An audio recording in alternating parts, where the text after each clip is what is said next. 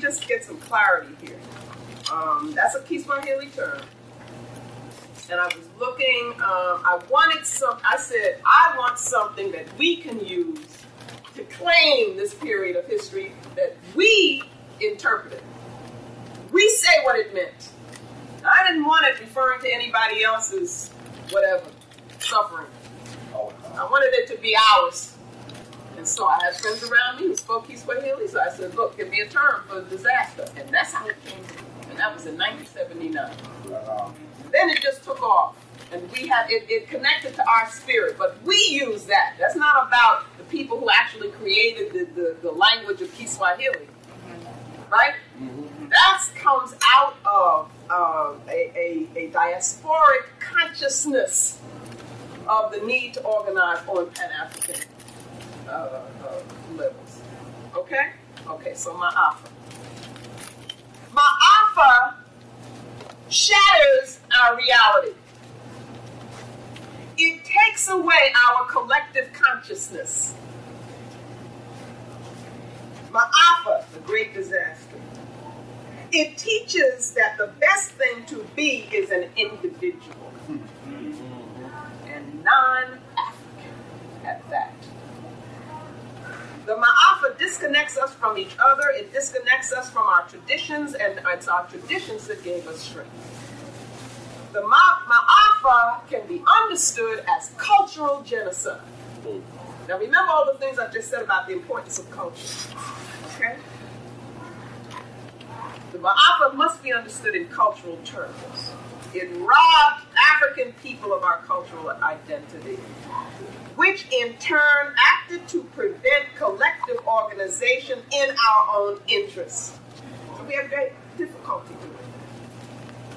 The Ma'afa is a consistent, systematic, ongoing attempt to separate people of African descent from our cultural foundation and to effectively erase our cultural memory.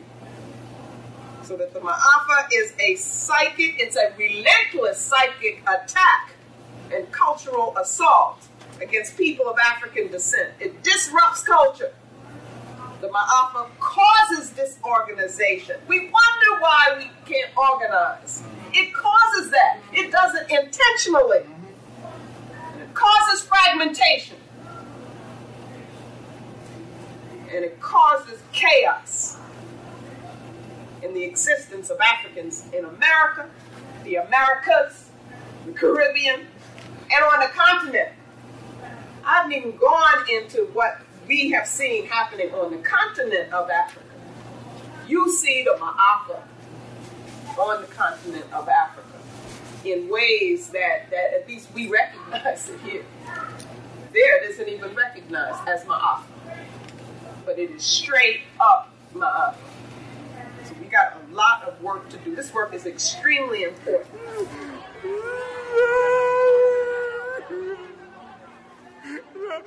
Mookie, they killed him. They killed Radio Raheem! Raheem! Raheem! Raheem! Hey, say what's happening? Oh, man, we in here.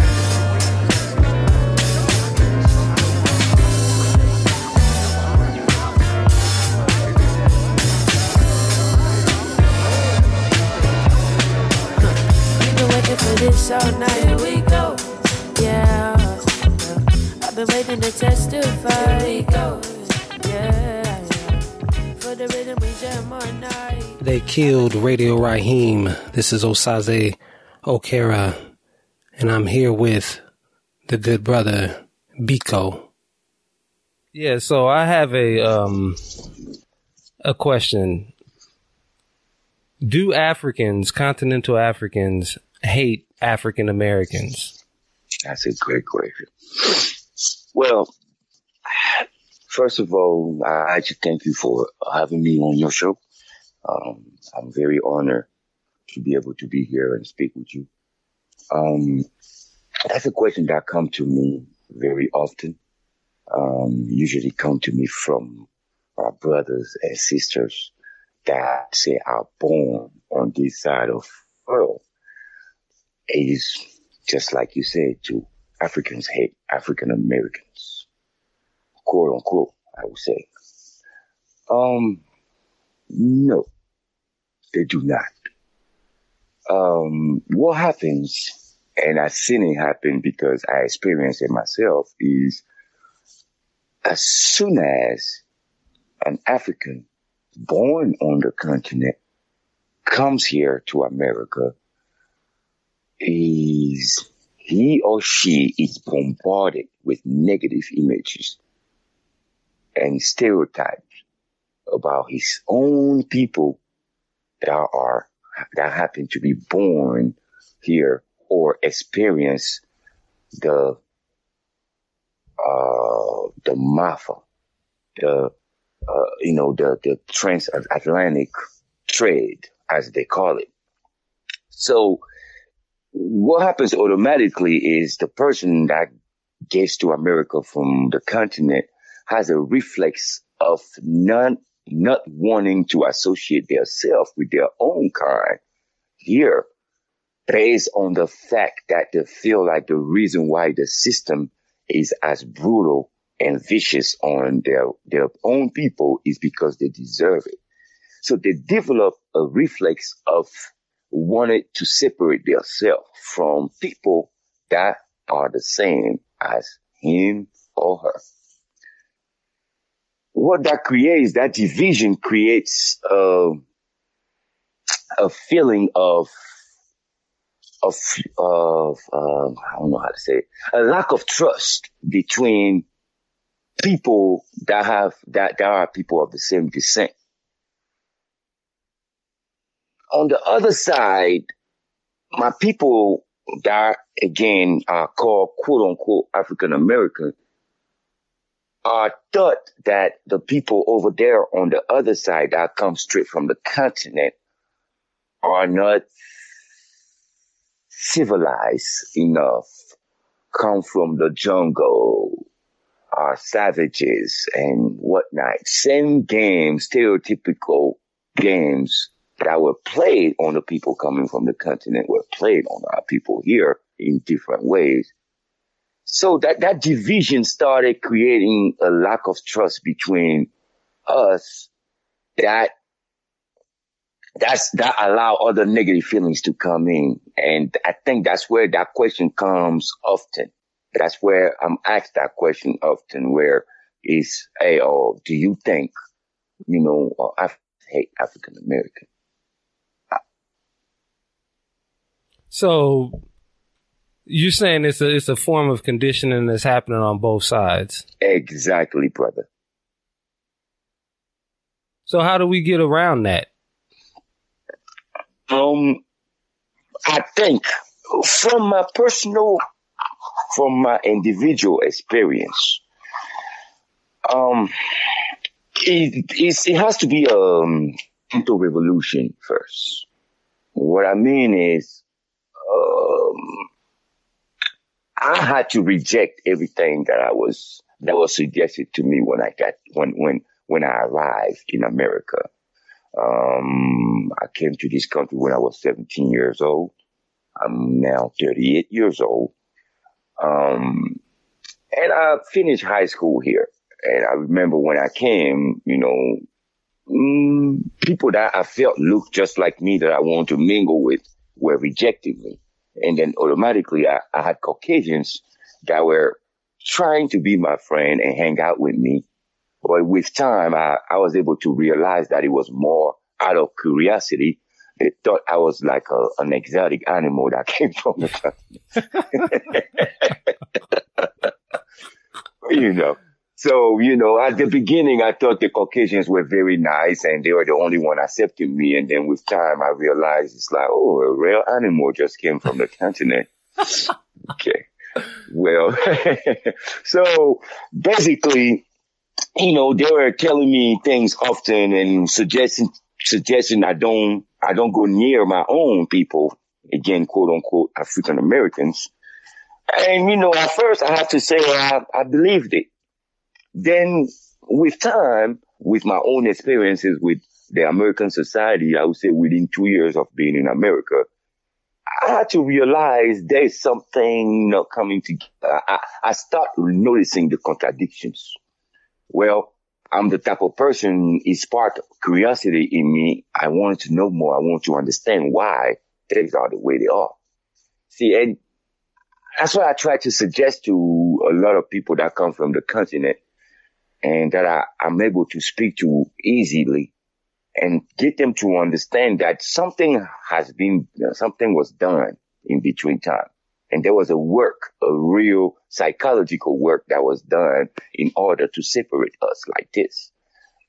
Well, I have to say the work that the oppressor did is so deep, did such a deep work that it's not really easy. But I don't give up.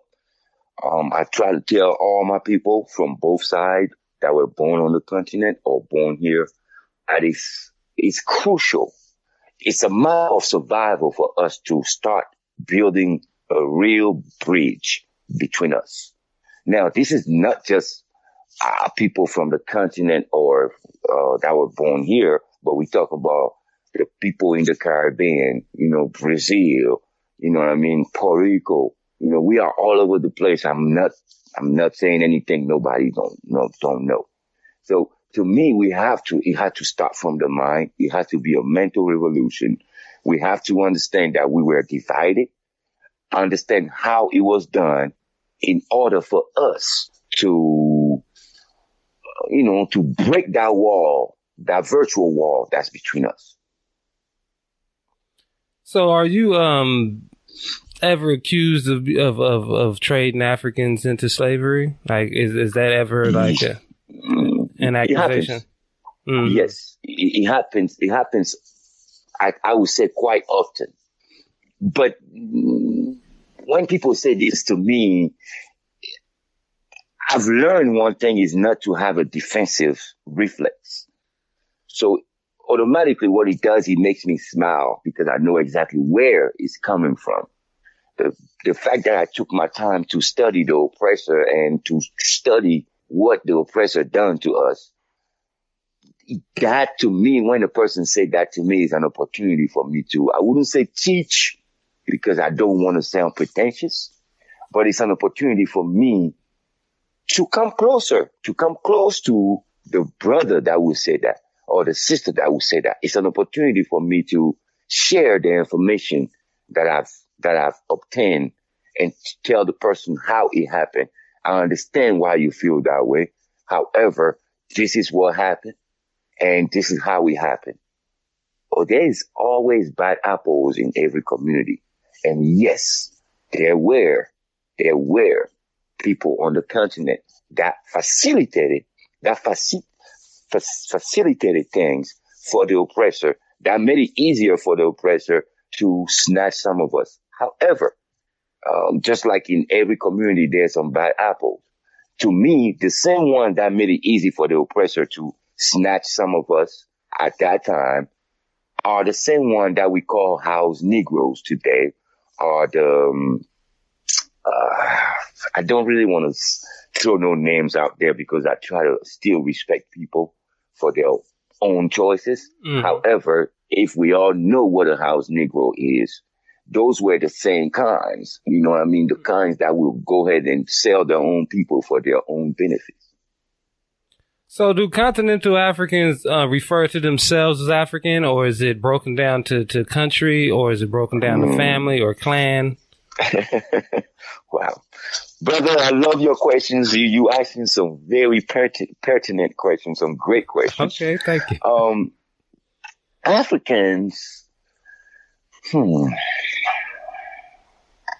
Africans see themselves first as Ghanaian, Liberian, Tunisian, Ethiopian. They look at themselves as that first before looking at themselves as African. You see, after the conference of Berlin, which I'm very sure you are aware of, after we were divided without worrying about tribes or, family affiliations or anything, and basically just divided the whole continent the way they please, they also did a psychological job where the house Negroes that they placed in power basically looked at it as their own territories. What I mean is they were proud to have the small piece of land that the oppressor gave them and make them an administrator of. So they gain a certain status in their point of view, and they jealously protected these territories that were carved by their own oppressor. I don't know. I hope I'm making sense. Yes, you are. So what they did was they helped the oppressor in the effectiveness of in being effective in dividing us. So instead of us looking at ourselves as Africans, we do look at ourselves as Africans, but we look at ourselves as, again, Ghanaian, Togolese, Nigerian, and stuff like that first. But there is a serious Pan-African movement on the continent now. More Africans are looking at themselves as Africans first, and then Nigerian. So that there is a wave of change happening on the continent. But as you know, the oppressor never goes to sleep. Therefore, whenever people are waking up, the oppressor will always find a way to cause confusion. So give the people the impression that they're waking up, but they actually are getting more confused, or they're thinking they know, but they don't. I'm going to explain. The word Pan-African is used on the continent a lot now. A lot. Way more than before.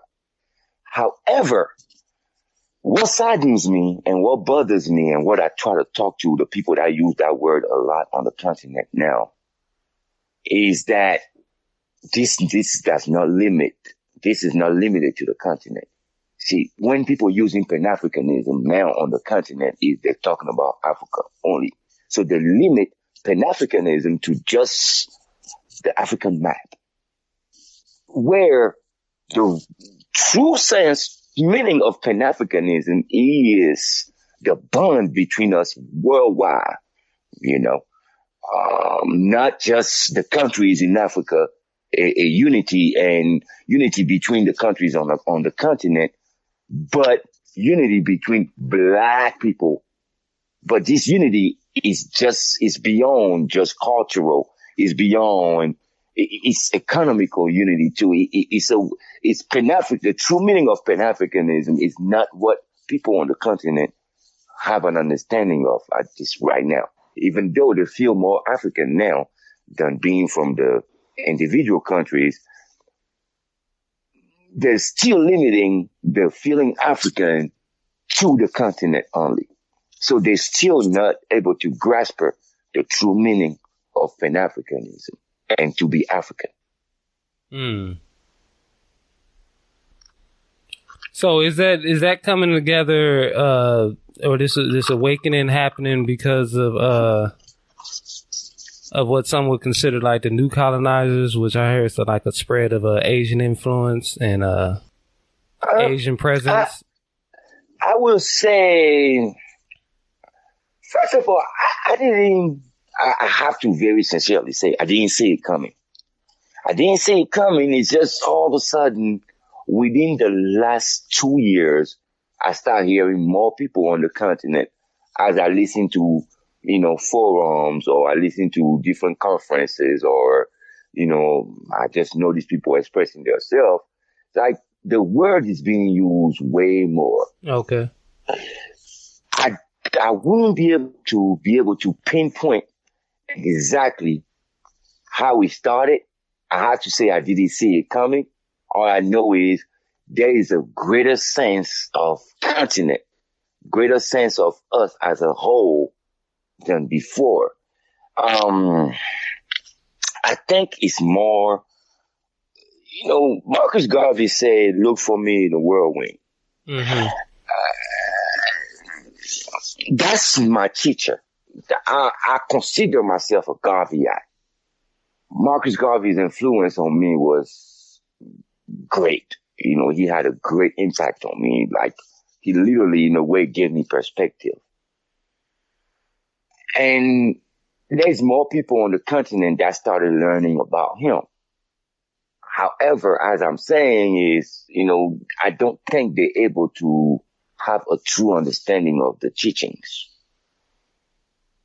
So I really don't know exactly where that came from. I'm thinking maybe it's the spirit of our ancestor, Marcus Garvey, that started, you know, touching the people on the continent. I'm hoping, and I'm doing my little part, that my people will be able to understand that again, you know, it's way beyond, it surpasses the borders, the African borders when it comes to Pan-Africanism, you know, but I wouldn't be able to pinpoint exactly how it started, where it really came from. Yeah, indeed. So when you got to the States, you were name called as well? Like, oh yes. And unfortunately, brother, it was coming from people that look like me, that have the same description as me. People that I looked at as my brothers and sisters. And, you know, and then, you know, the oppressor's children will exploit it to tell me, see, I told you those are not good people. Come here, let's be friends. So,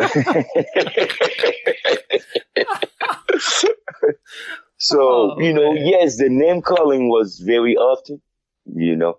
However, I need to say this, to be fair. Mm-hmm. And there were still people amongst my own that, again, people will refer to as quote unquote African American, that were embracing me, that had open arm behavior toward me. I have to say that. Mm-hmm. Even though a larger number of them were rejecting me, I had a small group too that looked at me as a brother and that were happy to see me come here.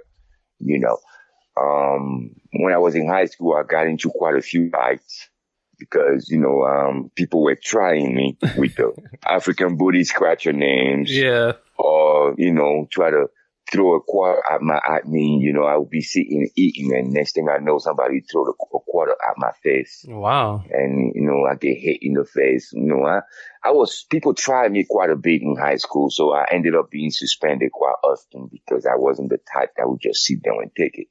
That's right. So. Hey, but did your immediate family actually tell you to avoid black people in the States? Thank you.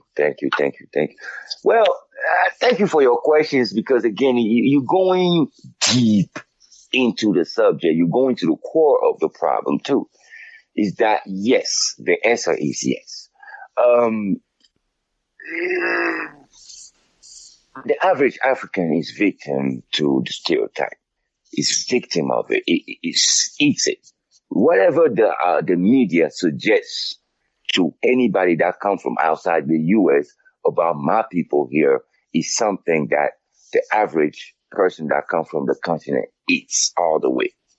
So yes, my family, my immediate family was one of those. And most of them were here before I got here. So yes, as soon as I got here is, I'm sorry to say it this way, and it didn't sound good to me. I didn't understand it. And I was like, why? But the term that was used was stay away from the brothers and the sisters. That's a cool.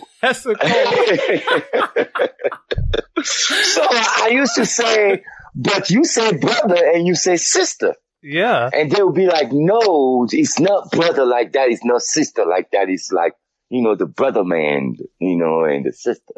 And, you know, it's not brother, really your brother like that. And, you know, and I used to say, well, it's not making sense to me. Like, these people look just like me. What do you mean? Well, it's a lot of crimes and a lot of them do drugs, and a lot of them don't really want to do anything with themselves, and you don't really want society to look at you the same as they look at them, and if you want to be successful, so yes, that's how it happened. Wow. Because a lot of time it's the immediate family that says that to us first. When we come from the continent, it's the immediate family that says that first. And then it gets reinforced by the media. And then after the media, it gets more reinforced by the fact that this African guy or African girl automatically, by reflex, want to be friend with the Caucasians. That's telling them, because you, my friend, your status is a little bit higher than your people in the ghetto. That's something else, my man. That's something else. Yeah. And that's the rich person that come from the continent. Brother, me and you had a few discussions before. And as you see, the oppressor is winning. Because the oppressor knows when we come together as a people and we understand that we are the same. Yes, something happened. History has divided us, but we done had different experiences on different continents with time. However, we're still the same family.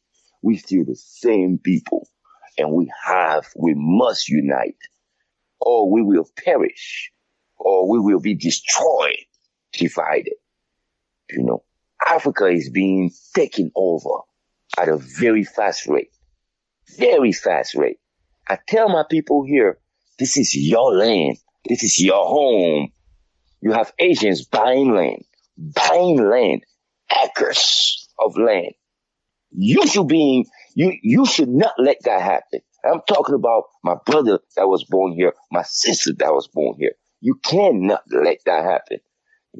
The basketball players with money, all these entertainers with money and whatnot, buy land and land on your continent. Because there's so much resources there. These people are buying land so they can exploit the gold, the diamond, the cobalt, the uranium. I will, if I keep going, I won't be able to stop talking about what we have. That's right.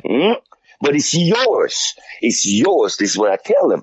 It's yours. It's your ancestors left that for you. It's a blessing you have.